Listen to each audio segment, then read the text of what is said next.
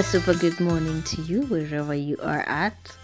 This is Rioba, and welcome to my podcast, Sins and Coffee. For this particular episode, I just want to give you a good dose of coffee in the morning, something to think about and reflect as you go into work. So, my topic today is titled Choosing to Settle or Settling to Choose.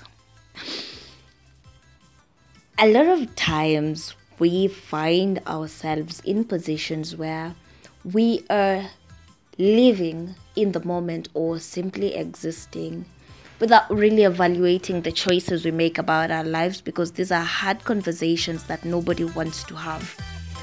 Personally, I relate to it. But of late, I've really been evaluating my decisions in life, especially with regards to friendships, relationships, work, and everything. And I'm constantly asking myself at this point in life, am I choosing to settle or am I settling to choose? Two very distinct words, but they can easily be confused one for the other. So I'm going to break it down for you, and then on a personal level, you will take time and evaluate for yourself and ask yourself, have I been choosing to settle or have I been settling to choose? So let's start with choosing to settle. When it comes to relationship, especially let me say it's both for men and women, any emotional creature is bound to have fear for an uncomfortable zone where we are alone or where we don't have the sole comfort, or rather the comfort of a partner, or just a fallback cushion that we can lean on when things are hard. And it becomes problematic for us to independently make decisions or transition from one moment in life to another without the backup plan. Often at times, we end up deciding to shark with any available Tom, Dick, or Harry, just so that we don't go through this uncomfortable phase. And when that happens, a lot of times we face challenges. Maybe if it's at work and you decided to settle for just any job for the sake of it, you find you're not satisfied with the job itself. You're not happy where you are. And then it becomes very frustrating to a point. Probably it affects your life, your social life, your personal life. It affects your finances, blah, blah, blah, and all that. In relationships, when you choose to settle for anything or for any passing apparatus around the place, you'd find you're either going to be frustrated by how they act, because when you were settling with them, probably you did not consider what they wanted or what they were going after, and then it becomes a whole hot mess of blame games from here to there, filled with tears, premium tears, pain, betrayal, hurt, and everything. And at the end of the day, you want so hard to blame the other party, but you fail to ask yourself the question, did you choose to settle? On the other hand, we have the word settling to choose. When somebody reaches a really high level of self-awareness, you often take time to really study yourself and see, am I compatible with John? John doesn't smoke weed. John doesn't drink. John doesn't party. But I do all this. Am I going to be compatible with him?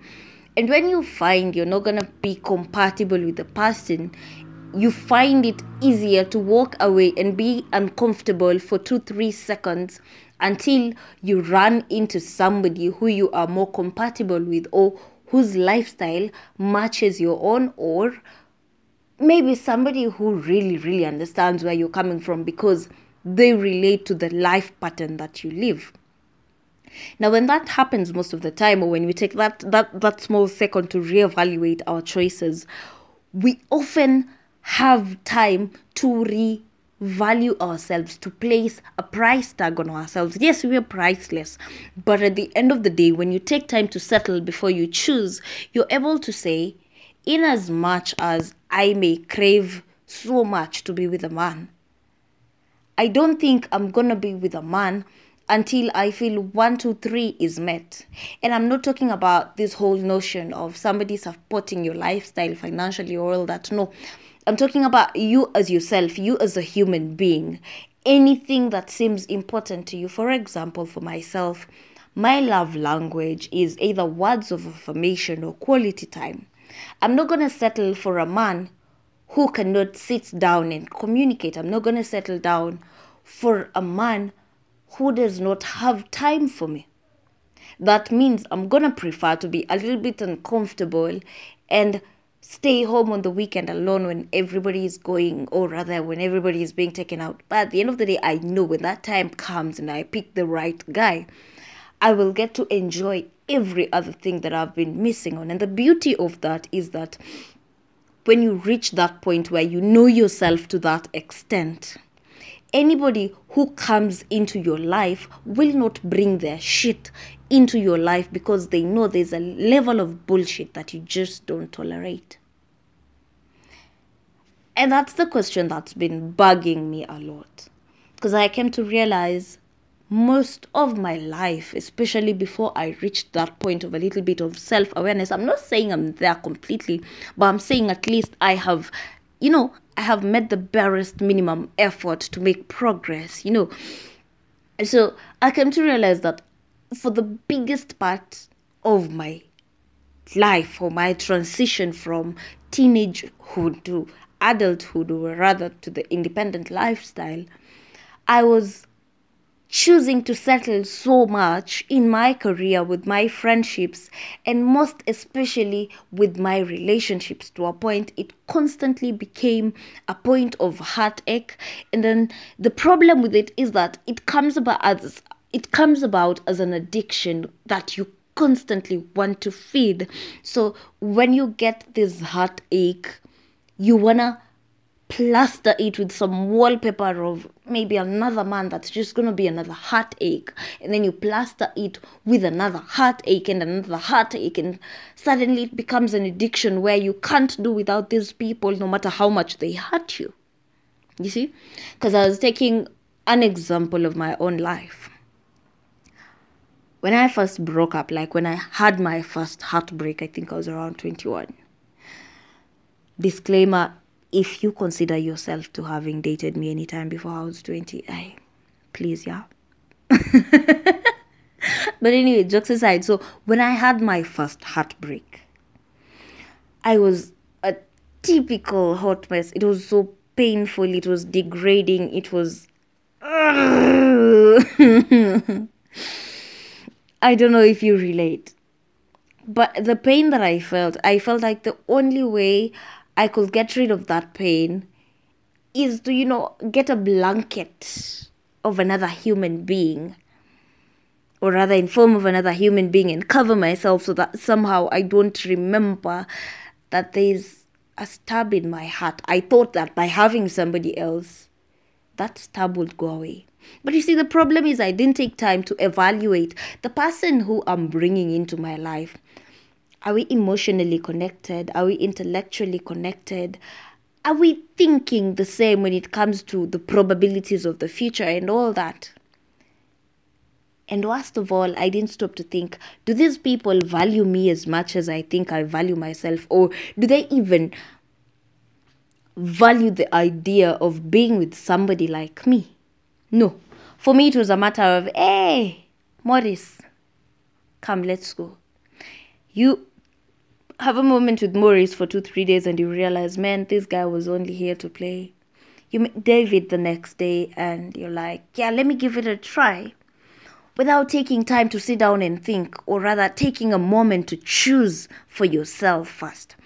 I was choosing to settle so much that I didn't care who I was settling with as long as I settled. But then I got a wake-up call at some point when the number of heartbreaks started becoming too much.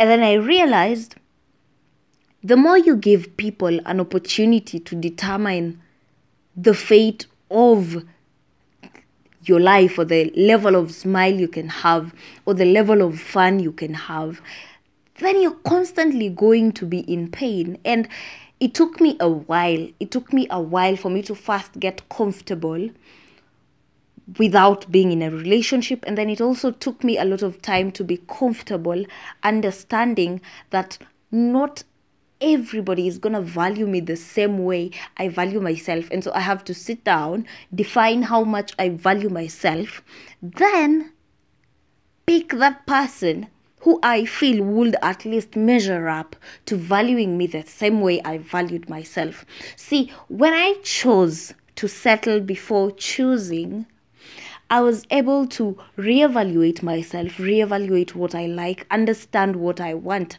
and then picking it up from there. But before that, I was just playing a cat and mouse game with my heart, where at the end of the day, the only person who was getting hurt was me. I also noticed it when it came to my job. So, in campus, the way we all survived on online writing.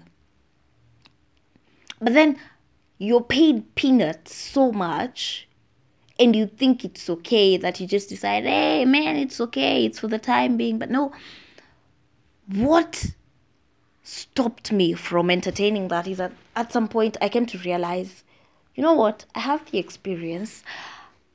I have built enough momentum with how I'm writing, and I've built enough networks to look for my own direct clients. I don't necessarily need to constantly rely on other people for work. And that's just an example, yeah?